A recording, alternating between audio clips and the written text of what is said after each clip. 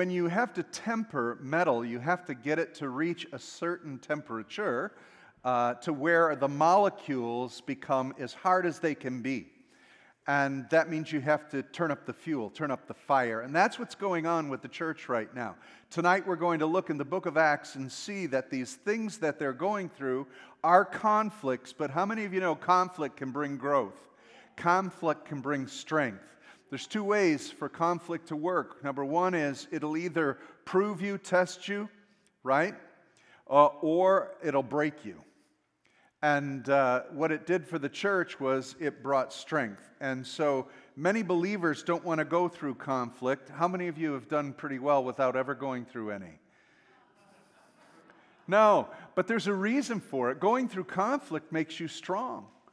It builds your muscles. I mean, think about muscles and resistance. That's what training does, is it builds your strength up. And so it's time. You know, you couldn't carry your kid with you everywhere. It's about time that when they're 6 years old, they should learn to walk, don't you think? Maybe 2. Yeah. Maybe younger.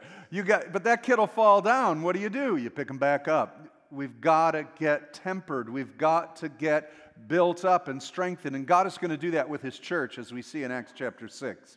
And so I'm going to take you through 3 different kinds of refining fire and conflict that the early church went through. And we're going to look at the results of that and compare it with our own lives. So where there is conflict, it equals growth. It can equal growth. And so every conflict we face, if we have that mustard seed of faith, if we trust in God, it's going to get us through. Right? So many of us want God to make us get through. But God wants you to be strengthened to get through. The Holy Spirit is called the Parakletos. That's the Greek word, and it means the one called alongside. Now, He's called alongside us to counsel us and to encourage us not to do everything for us. And that's what good parenting's about. You don't do everything for your child. You train them to learn to go forward on their own. Right? And this is what the Holy Spirit's doing for us. He's training us, some have put it this way, training us to reign. Training to reign. You know that we're going to reign with Christ and rule with Him? And He's training us now to be leaders, kings, and priests. And so He's training you to handle your budget, to handle the problems at work, to handle the conflicts in our culture. We want it to be so easy. Well, if it's becomes so easy, we'll become weak. And so conflict strengthens us, and that's what He's doing with the church. The first one we looked at was last week, and that was infiltration coming into the church, right? We saw that with Ananias and Sapphira. We had some great discussion on that, and we saw that Ananias and Sapphira were not believers, but they were trying to infiltrate, and in fact, the gall, the audacity of Ananias and Sapphira to lie at the feet of the Apostle Peter. They put their offering down and to his face lied to him. All right? And so for them to lie to Peter, after all that God is doing, you see the majesty of God's work and the signs and wonders that validate the word that Jesus is Lord and rose from the dead. For them to not even consider that, but lie to Peter, it caused a real problem, didn't it? Peter said, "Oh, you shouldn't have done that. Why'd you do that?" And Ananias was immediately judged and put to death. Sapphira followed after him, and she was put to death. They tried to infiltrate the church with sin and trickery. And God was showing them that this church is the holy temple of God. It's the presence of God. And just like, how many of you know that Aaron's sons, Nadab and Abihu, tried to bring strange fire into the temple, and they were immediately killed. And so it was with Ananias and Sapphira trying to infiltrate the purity of the early church with trickery and lies. They were immediately put to death because of the holy presence of God. Amen? Now let's look at the results of that in chapter 5, verse 11. It says, "Great fear seized the whole church and all who heard about these events. The apostles performed many signs and wonders among the people, and all the believers used to meet together in Solomon's colonnade. No one else dared to join them. They were highly regarded by the people, Nevertheless, more and more men and women believed in the Lord and were added to their number. There's a weird dichotomy there, isn't it? Who were the ones who were scared to death and would not dare to join them? Other infiltrators, those who were not believers, those who were not followers. They're not going to mess with this group. This isn't just another Jewish sect. This is something different. This group of these followers of Jesus, I don't want to mess with them. You saw what happened with Ananias and Sapphira. You got to be right to get into that group. So you had a whole group of people that were scared to death. The church didn't want anything to do with it, but respected them. Okay? But then it says, but there were many men and women that were added to them daily. I thought everybody was afraid of them. Not if they received the word. They came into that level of protection. They came into that by trusting in Jesus Christ. And Jesus is the stumbling block for people, isn't he? And so Jesus is going to offend everybody because Jesus calls all people to repentance. In our culture right now, we don't want to be identified as having sin. Is this a sin? Is that a sin? Are you calling this a sin? Is that a sin? You're offending me. Let's just put it out there. Jesus calls all men to repentance. There is none righteous, no, not one. Okay? Now, if you can deal with that, then you're going to come to a Savior. So you have these two groups. Those who were offended by the church stayed away, but were respected. And then you have those who wanted salvation and ran to Jesus, and their numbers grew. So this conflict brought growth, but it brought a purity of growth to where true believers were coming to the Lord. I believe that we're in a time where we're going to see a separation of the tares and the wheats, those who are false believers, those who are not fully convinced in Jesus, who have been attending church. I think they're going to head out, the tougher it gets. The more people are coming against Christianity, those folks who were never into Jesus Christ or got saved are going to leave because it's getting too hot. The persecution's coming. And that refines the church. And that's what we see with Ananias and Sapphira. Does that make sense to you? Do you understand that? All right, let's go on and let's see what happens here in verse 28. No, I'm going to start at 17. The second aspect of the refiner's fire is persecution. Verse 17. But the high priest rose up, and all who were with him, that is the party of the Sadducees. Let's talk a little bit about this. Why would the party of the Sadducees be upset about this preaching about Jesus?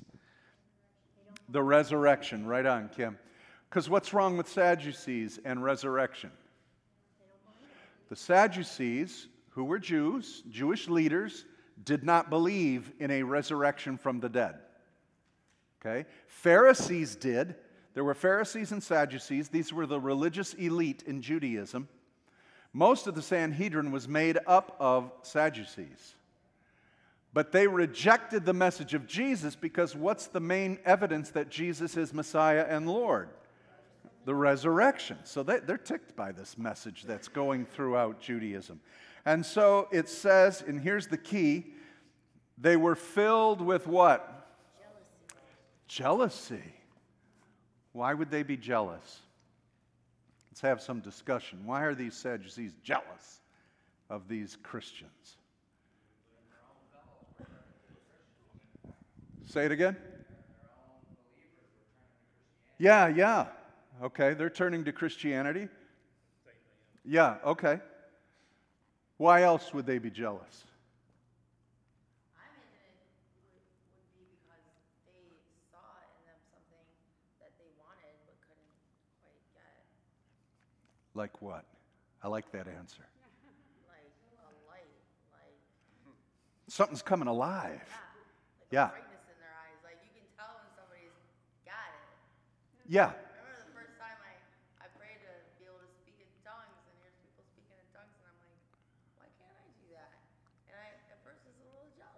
Okay, that's a good point. Yeah, I was just imagine. In fact, the Apostle Paul in Romans chapter 9, 10, and 11, he says that we are to provoke the Jews to jealousy. This is the Jewish Messiah. He came to be the Messiah of the Jews and unto the Gentiles as well. And the Gentiles are receiving him and the Jews aren't, and there's a lot of stuff happening for them, and they're provoked to jealousy. These religious leaders were looking for the Messiah, and when he came, not in the way that they expected him to come, they didn't like it. They were jealous. They went, "No, that's not my Messiah." Yeah, that was not the one they were looking for. But what else is happening? I could say something funny. They didn't have any joy because they were sad, you see. Oh, that's good. They didn't have any joy because they were Sadducee. Ba-doom, psh. Say that again? They were proven wrong because of the resurrection. Was it twofold too? It was not only this message that they weren't giving, but who was giving it. You know, you had a Peter, you had a Paul had not come yet. You had these fishermen's message, and I know the law and I'm learning it now, and you're taking a message and running with it from these almost commoners.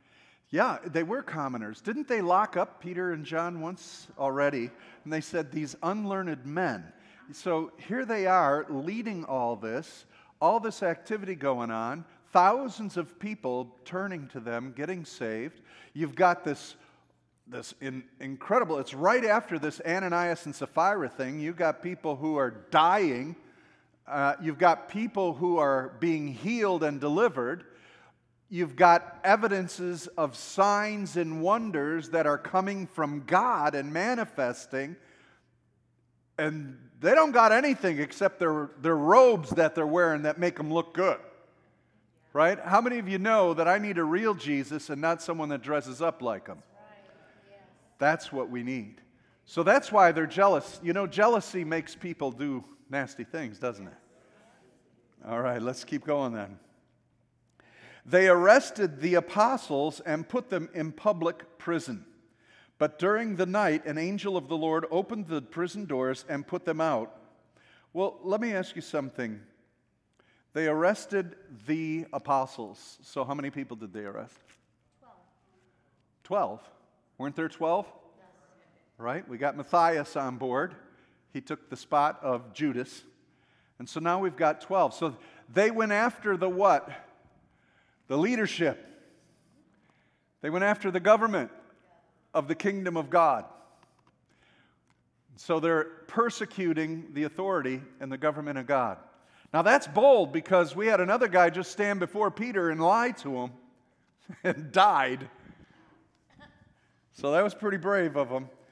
Listen to this, verse 19. But during the night, an angel of the Lord opened the prison doors and brought them out and said, "Go and stand in the temple and speak to the people all the words of life." That's a direct order. All right. It was during the night. And when they heard this, they entered the temple at daybreak and began to preach. So they're out of there.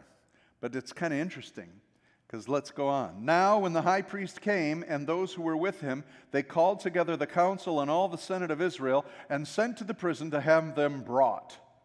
When the officers came, they did not find them in the prison, so they came back and reported, they're missing. What the heck? Where'd they go?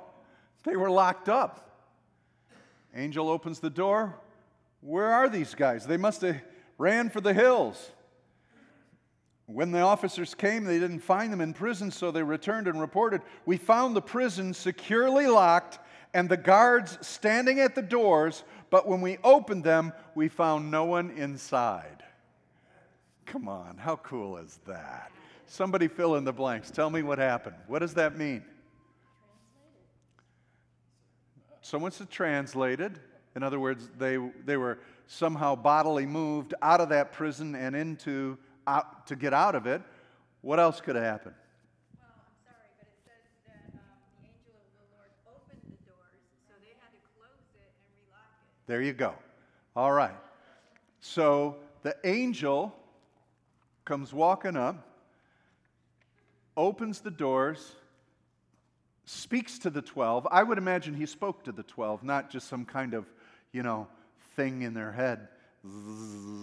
But look, go out into the temple and you go preach the word of life. Yeah, but we got arrested doing this. But I don't think that was their attitude. Their attitude's like, yeah, we're down with that. So they go, the angel locks the door, and I don't know, what do you think? I mean, we're just speculating. It's fun to do that. What do you think the angel did with those guards? I mean, blinded them or deafened them or put them to sleep or did something. Isn't there a wrestler that does, you can't see me? Right? Say what? Cloaked the apostles? Okay, cool. Cloaking. I'll tell you a quick story here just because it is so cool. We have a friend as a church, a sister church downriver, and Ray Bucciarelli. You remember Pastor Ray Bucciarelli? He's spoken here before. He's a missionary overseas in the Middle East.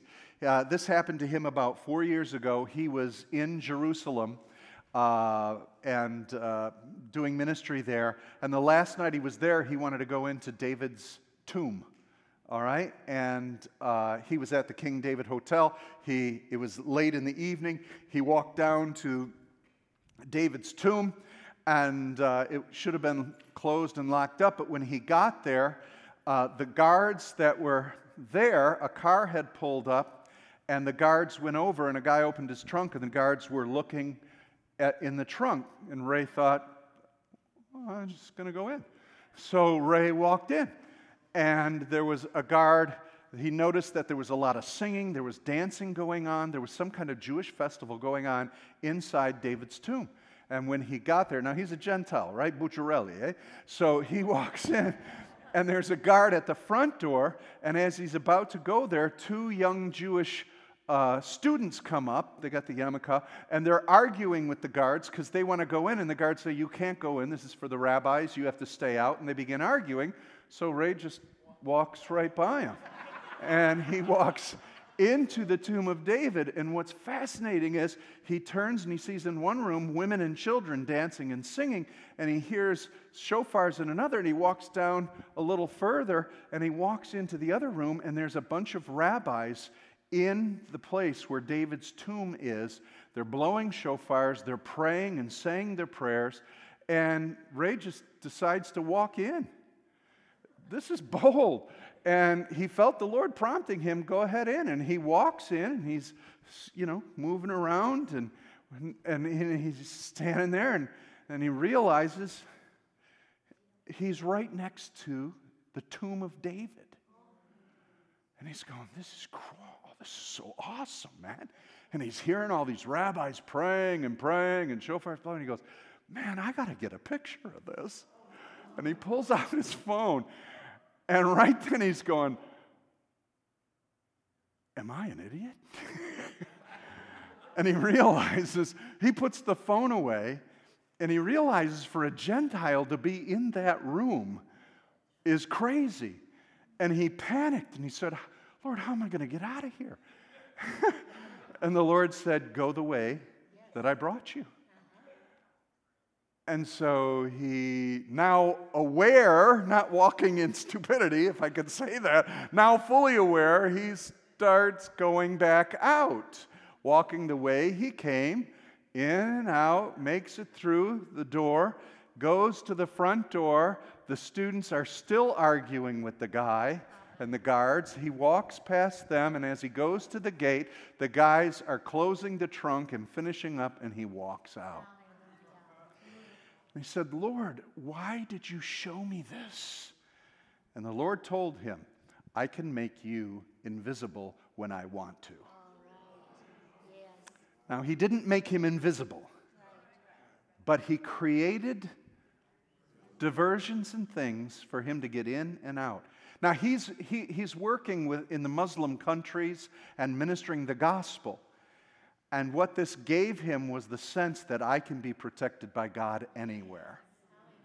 So I'm imagining that with this angel, he told these guys to go out, and whatever took place with the guards and everybody else, they went out. And because when they went to get him, the guards are still standing there.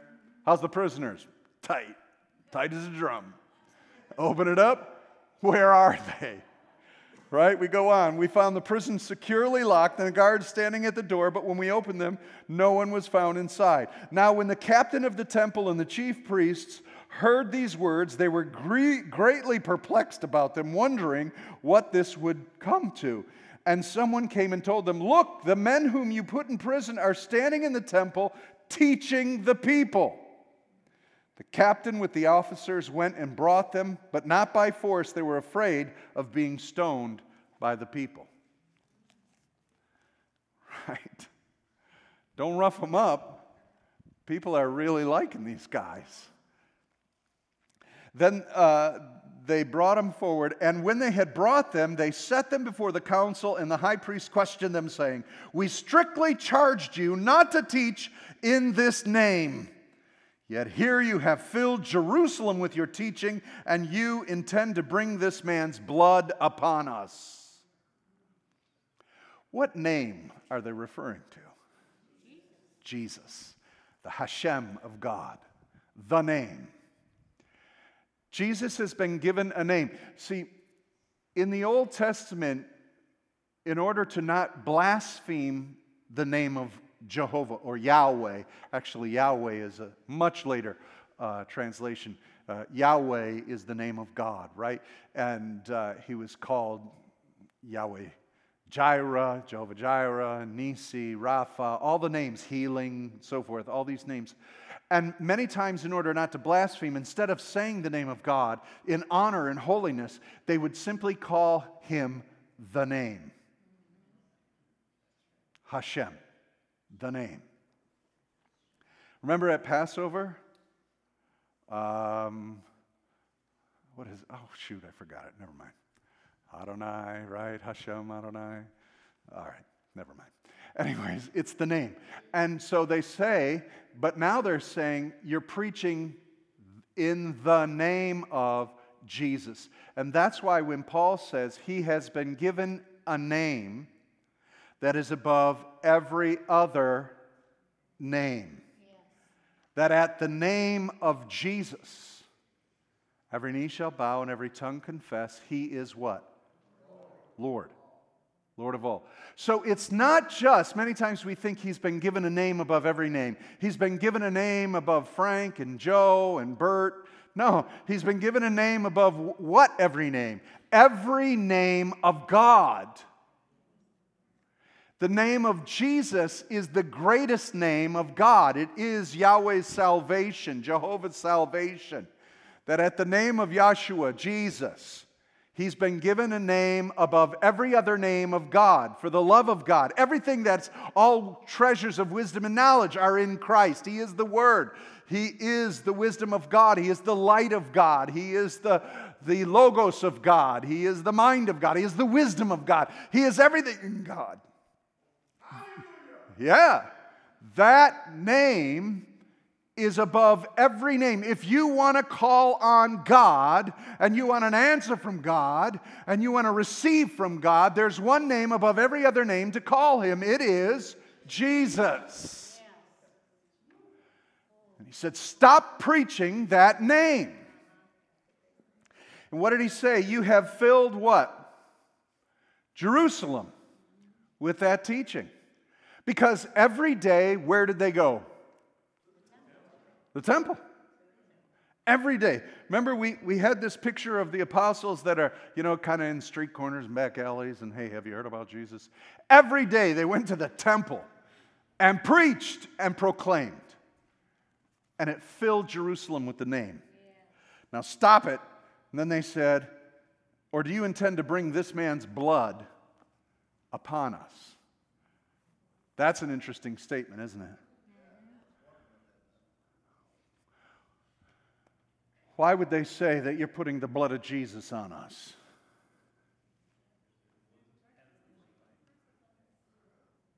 They're the one. They killed him. In fact, when Pilate was trying Jesus and he washed his hands and he said, "This man's blood is not on my hands," what did the crowd say? Before they said crucify him, they said something else. His blood be upon our hands. They called that on themselves. Right? Basically, they're saying, we want him dead. Go ahead, charge it against us. We want him dead. That's why when Peter would get up, we've seen it over and over, when he would preach, he would just nail them. This Jesus whom you crucified, the Messiah whom you put to death. Now, there's a problem with that in church history. Can anybody think of a problem that if we put the blood of Jesus on the Jews, what do you come up with? Say? Anti-Semitism. And we say that the Jews are an evil people and cursed because they killed Jesus. No. Rome killed Jesus. The Jews killed Jesus. Those people at that time killed Jesus. But who's guilty of Jesus' death?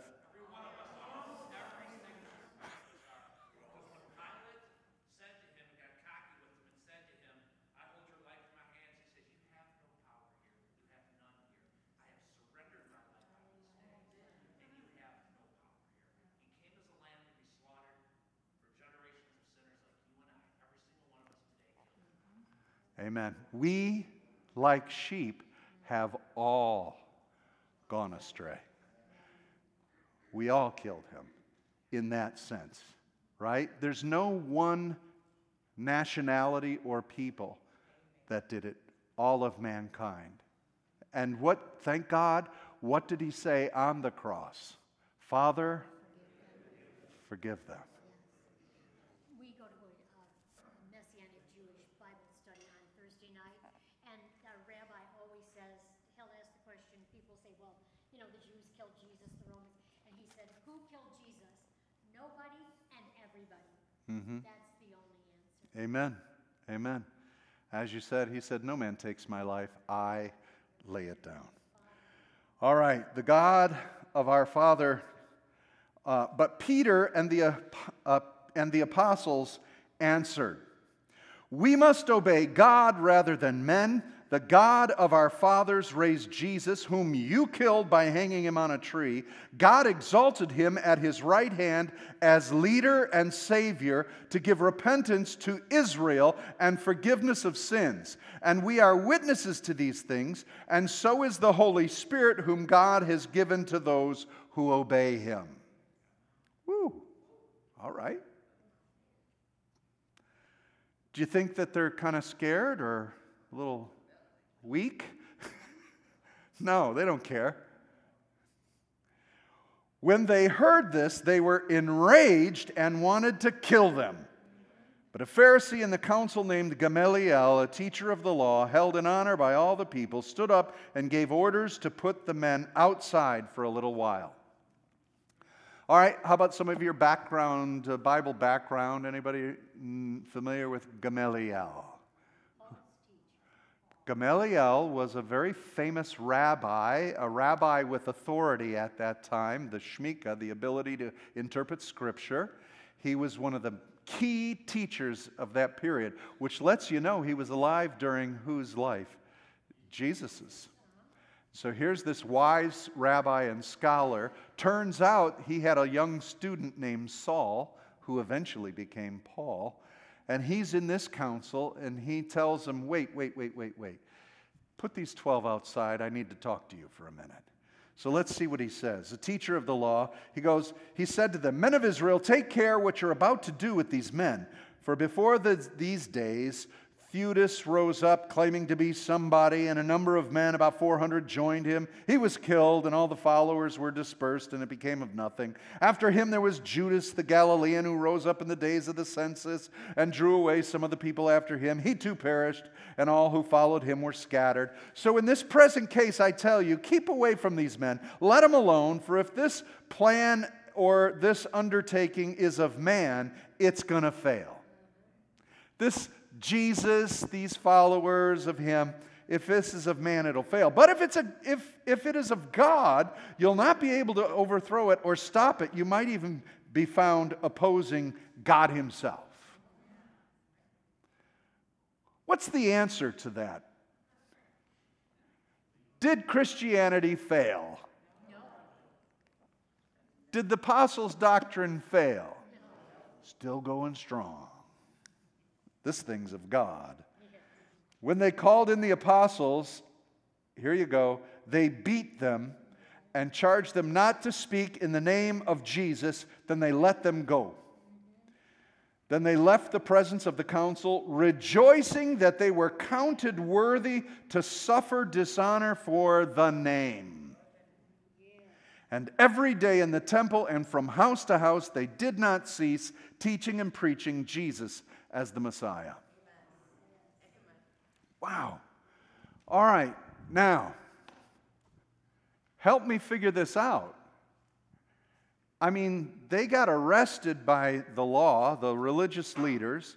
They got beaten. Some translations say flogged. So Roman flogging. All right. How many of you, does anybody know what is flogging? Yeah, so they had a whip, right? And it had a number of strands, sometimes called a cat of nine tails and so forth. Depending on the level of scourging, there's flogging and then there's scourging. Jesus got scourged. They would put metal fish hooks and pieces of metal and shard at the ends so that when you whipped someone and pulled it, it would latch into their flesh and rip it off. But a flogging didn't have the pieces of metal or anything else. It was a whip, basically. And according to Roman law, but these were Jews, but typically, to be humane, they wouldn't go past 39. So you got 12 men that were beaten on their back. And they said, "Get out of here. Stop preaching."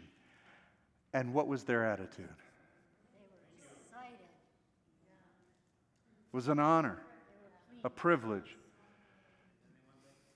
And then they went back to preaching. So, what about you? How many of you have been persecuted? Obviously, I know here in the West we don't have physical persecution yet. But how many of you, and I'm not belittling this, but how many of you have been yelled at or put down or mocked for your faith? Okay? How does that make you feel? Let's be honest, okay? How does that make you feel when that happens? Makes you feel good? All right. Does anybody? To be honest, relative to where it comes from, what the conditions are. Okay. To be honest, where it will come from, Yeah. what the conditions are. And I don't think there's a blanket statement that would fulfill that. It's relative. Relative to, how deep of a connection you have with those people. If you're a parent, it could be much more painful than someone on the street. Okay, I think that's a fair answer. Has anybody? Go ahead. Okay, Sean. Say again. Yeah.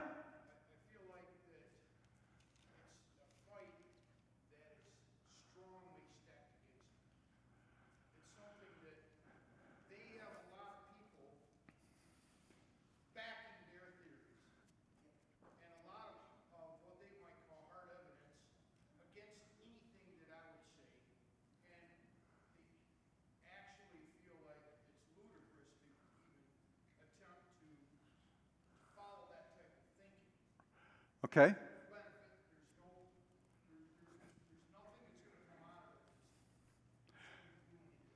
Does anybody feel like disappointed? Does anybody feel embarrassed In the back, yeah. I feel very, very sad because people don't have the heart to believe the truth. Yeah, My heart breaks, and I intercede for them whenever that happens because I'm thinking they're sending themselves to hell right. by rejecting Jesus. Does anybody take it personally and feel rejected sometimes? Okay, I was afraid that I was the only one here that it's like, I don't like this at all. And I don't know if I'm just too sensitive or whatever, but when I get rejected or someone laughs at me or whatever, I feel like, oh, man. At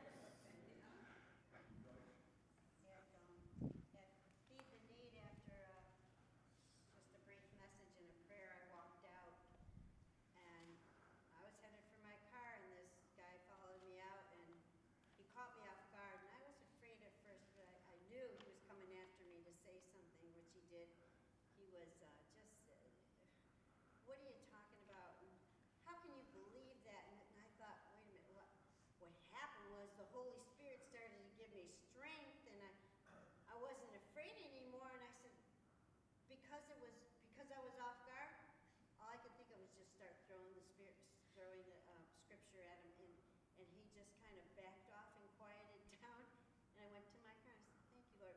But my heart, though, when I got in the car and sat down, was really hurting for him because I said, that loss that he could ask questions that really didn't have anything to do with Jesus. It was like, what do you believe in?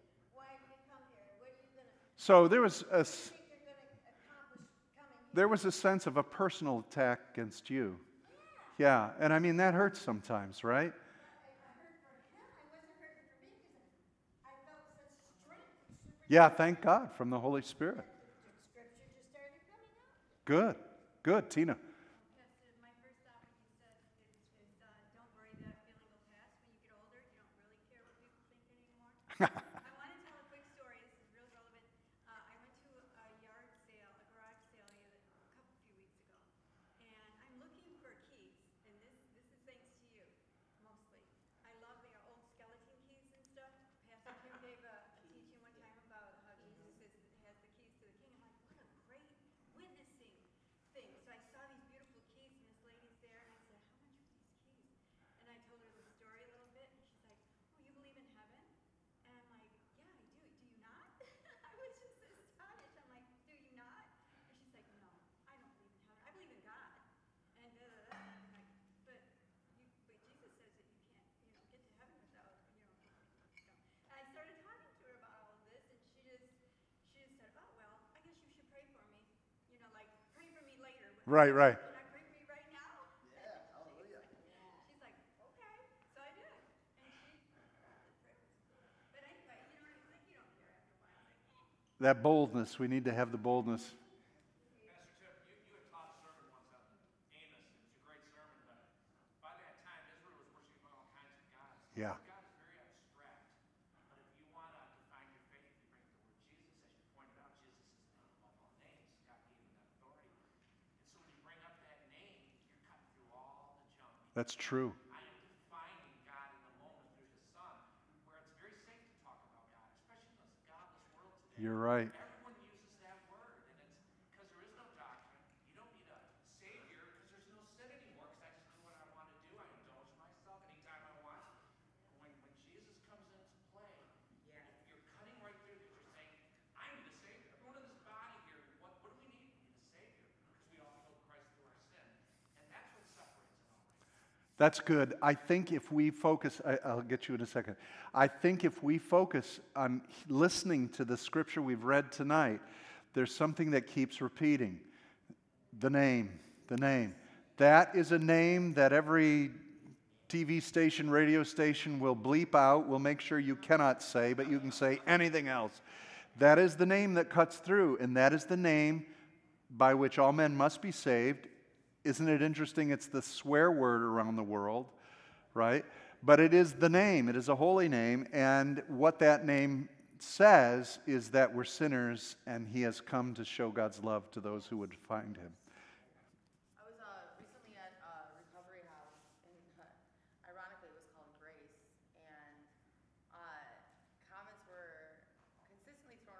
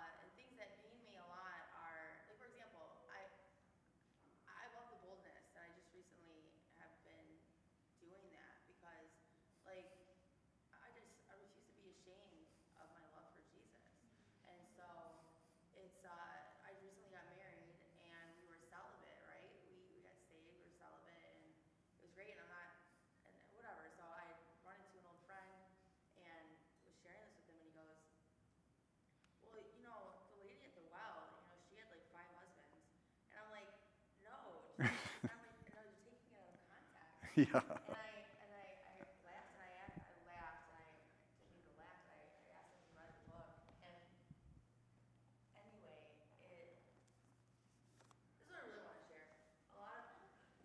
The boldest thing that I've done so far is this, because a friend of mine was struggling with guys, and I said, listen, you got cheated on, but you cheated on God, because unless you're married, you're not supposed to be doing that. I said, and what I wish for you is that you would see yourself the way that your Heavenly Father sees you, the way that Jesus sees you, because, He saw you, and He still chose the cross. And He died. Yeah. And she just kind of, like, the look on her face, and I was like, The boldness that we need is a bold love. A bold love for Christ and a bold love for the lost. That is our motivation. Not to prove us right and them wrong, not to prove us better than them, but a bold love that is available for all. Now, I think that as time goes, we're going to get bolder. Okay? We've all been taught as Christians to be polite and be nice and this and that, and so if someone comes against you, your feelings are hurt. And of course, having your feelings hurt is like the worst thing that can happen in our culture right now. So get ready, okay? But here's a huge difference with these guys is every day you are seeing miracle after miracle, amazing things after amazing things. God is directly talking to you, saying, get up out of the prison, go preach. And then someone says, don't preach. Yeah, no, I saw an angel, right? He unlocked the door, and I'm going to go do this. Now, we can say, God, we should be hearing God's voice and this and that, but I mean, in all reality, come on. This is like angels standing in front of you, people who are dead rising and this and that. Can it happen? Yes. Can you watch a YouTube? Yes. But when it happens in your life, the level of boldness is going to rise, right? So I respect their authority. Let's go on because I'm running out of time. When they heard this, they wanted to kill him. Okay, they every day in the temple and from house to house. You know, we've got these church wars going on. People say, well, true Christianity was in a house. And if, you need to stop this church stuff because it's just pew sitters, and you need to go have home churches because that's the true first church. And what we've seen from the book of Acts is that's not necessarily the case, is it? They met in two places regularly. They did meet in their homes, but where else did they meet? Publicly. Churches are to have a public witness, okay? So they met and gathered together in public for public worship, but they did also meet house to house in homes. And they did two things. They taught and they proclaimed. There's two things that go on. The proclamation of the gospel is simply a declaration of who Jesus is to others. And that's where signs and wonders follow the proclamation or the preaching of the gospel. Then there is the teaching. So the public witness is for us to proclaim and evangelize and declare. The teaching part is for us to gather together and learn and grow from each other and study, okay? And so that's what's going on regularly. Okay, now, so we had persecution, and what happened? They were persecuted. They found themselves worthy, greater boldness because of it. They went out and preached house to house, door to door, and publicly, and they did not stop. Now we come to the next story, and we've got division in the church.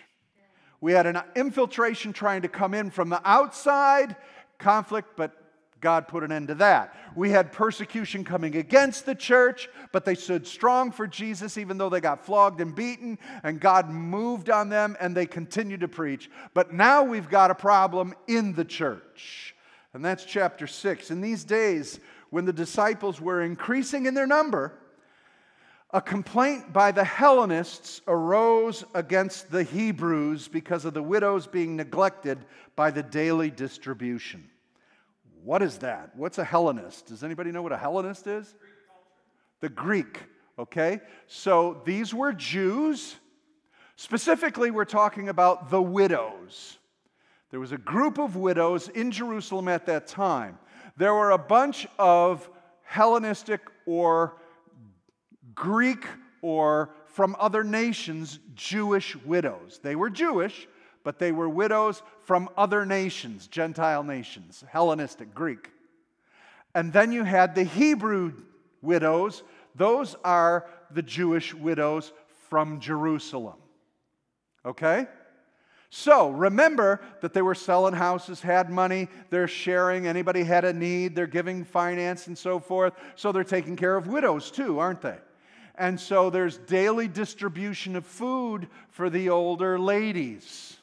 Okay? So if you're a widow and you don't have a son or a family to take care of you, you're out in the cold.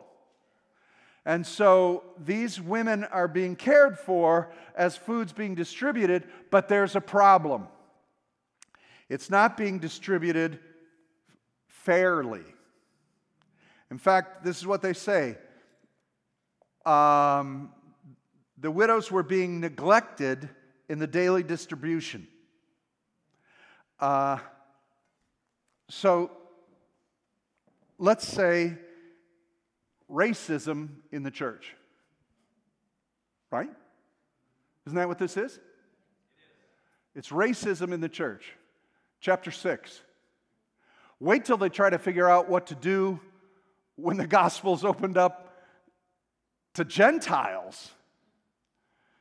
And you've got Gentiles coming in with Jews. But right now we've got Hellenistic widows and Jewish or Jerusalem widows.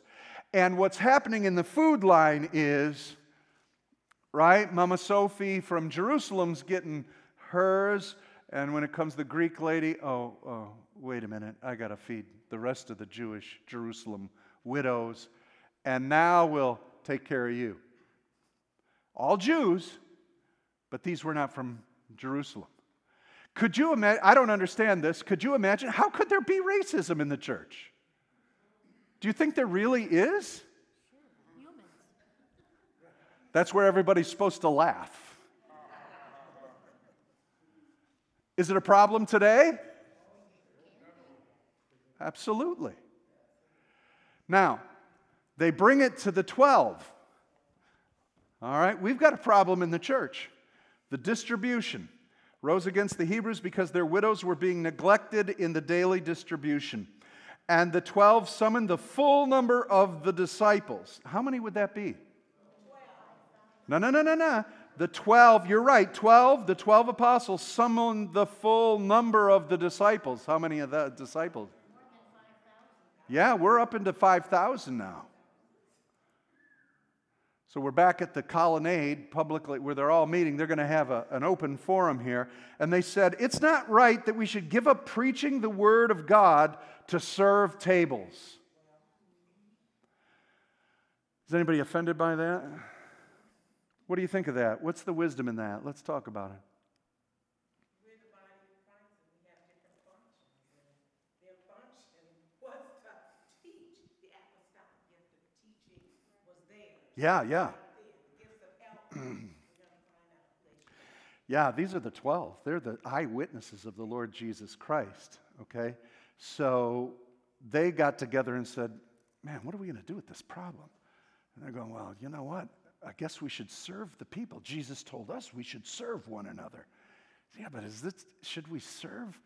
If we stand in line to serve this 1,000 widows or 600 widows, Thomas, you do it. I don't want to do it.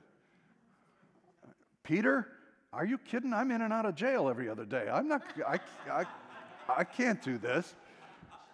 Well, how about, you know what? I got an idea. Now, here's the word, serving tables. In the Greek, the word for serving tables is diakonos. So it's the word we get deacon. And it literally means to serve. It has a connotation in the Greek to serve with love, to be hospitable, to be a servant, and in fact, to run to a problem to serve.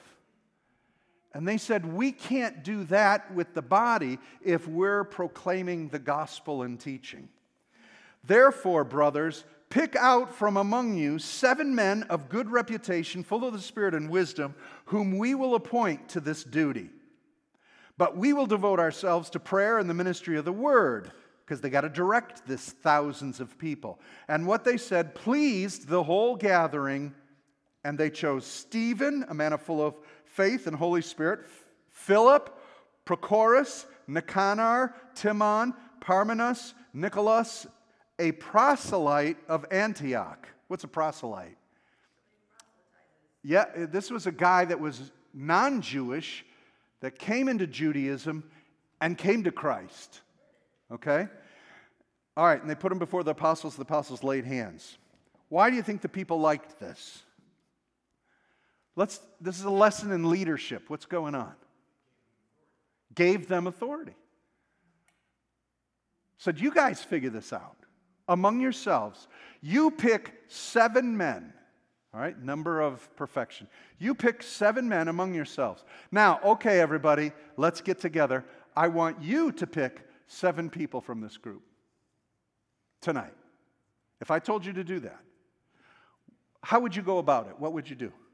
But I need people who are full of faith and filled with the Holy Spirit, because they're going to have to contend with grumbling, angry widows. First of all, who wants the job? All right, you pick them. What do you think? How would we do this? How would you go about doing it? Who would you pick? Probably interview some. Interview? Okay. What do you think? I heard something. Reputation. People that serve already. You can see it in them. Natural servant heart. Reputation. I find it interesting, if you'll do the research on these 7 names, every one of them is Greek. Or of a Greek name, not Jewish name. Why do you think they did that? Because it's like a familial, it's almost like a familial thing for the women. Familial? Okay. No, but you're right on. Like kind of like almost like a family, like it'd be more comfortable. More comfortable?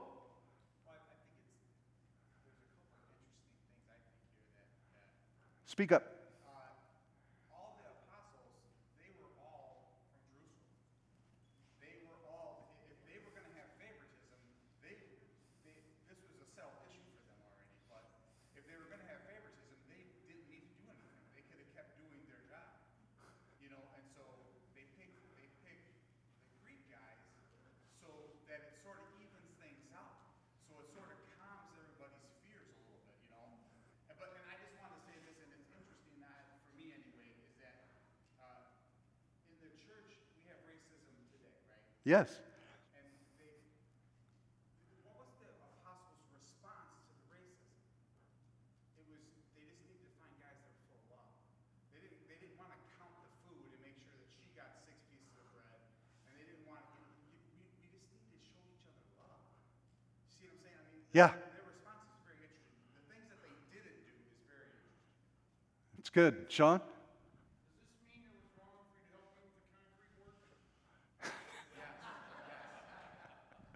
All right, listen. How about the 12? What if they came back and said, you know what? I'm offended. We've obviously failed our Greek widows. This is on them, their leadership. Everything seemed to be going fine, but now something's happening to the church.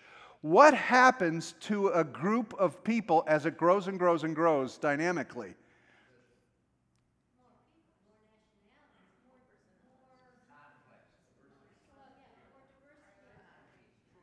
Exactly. More diversity, more conflict. We need more leadership. We need to start dividing up to make this thing work. We need to appoint. Didn't Moses go through this?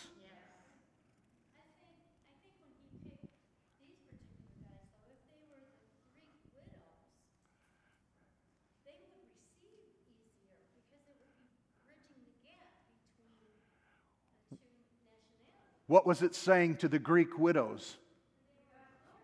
You matter. You matter. That Greek lives matter. Greek lives matter. That's good. Greek lives matter. That's good. Right? Now, let me ask you this. Is this politics in the church? Or is it wisdom? Yeah, I was gonna say, I'm not sure I'm with my brothers and sisters on this. The standard was a men full of faith and wisdom. And you said this group, and I'm gonna tell you, I went there.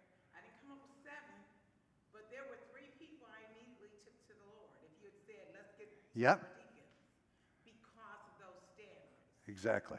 And if they chose those standards and they just happened to be Greek, that was a part of God's plan.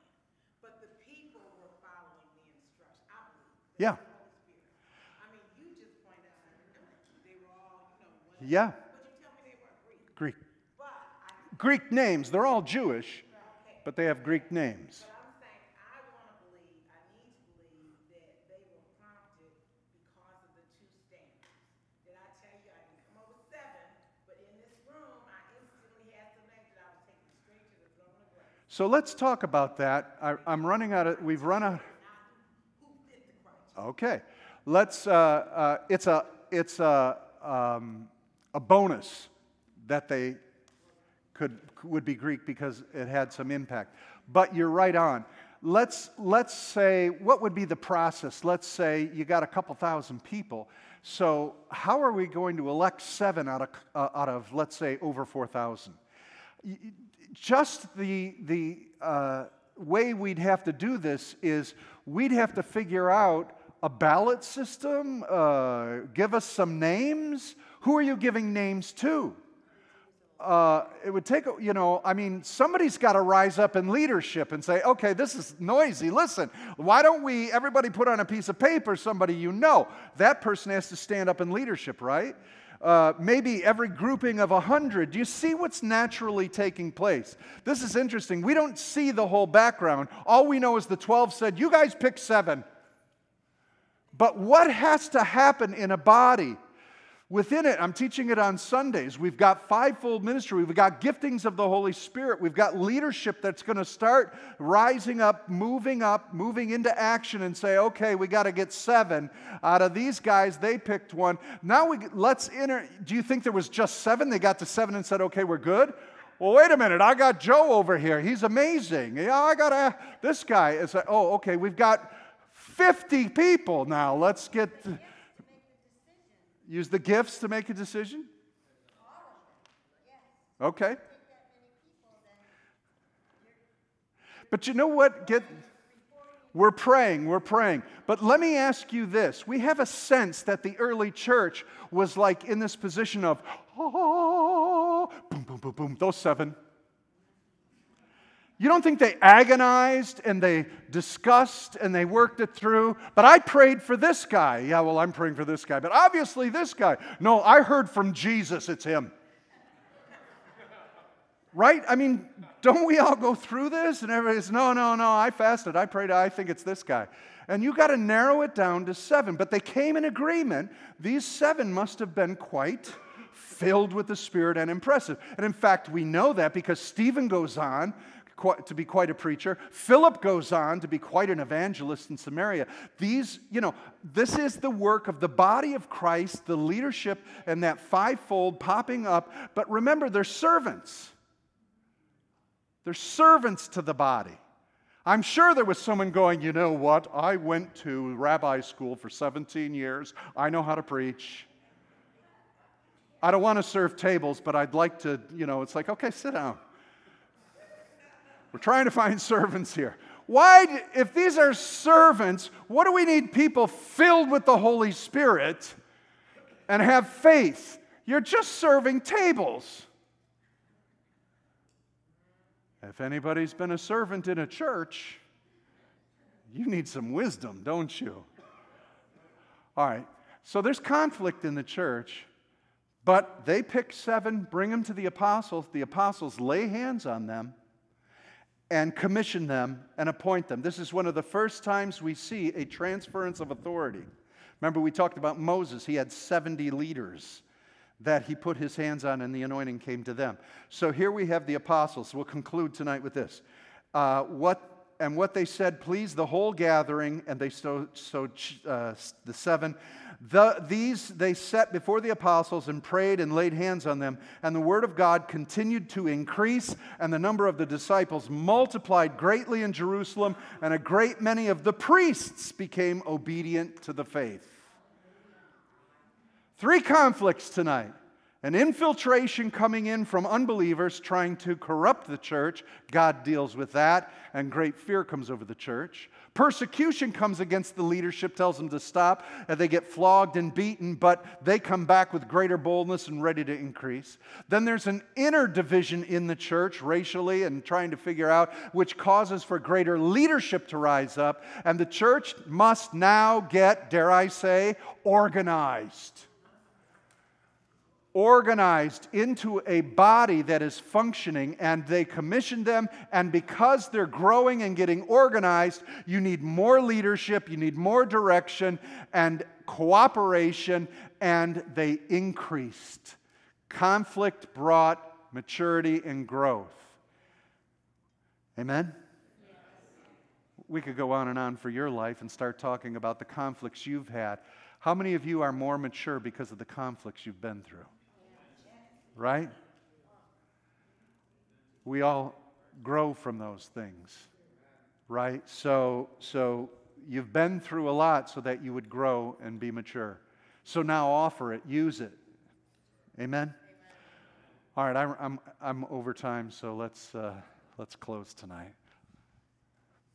Father God, I thank you for these men and women of God, each uniquely called and gifted. Lord God, I know that we've got servants here. I know we've got the fivefold ministry here.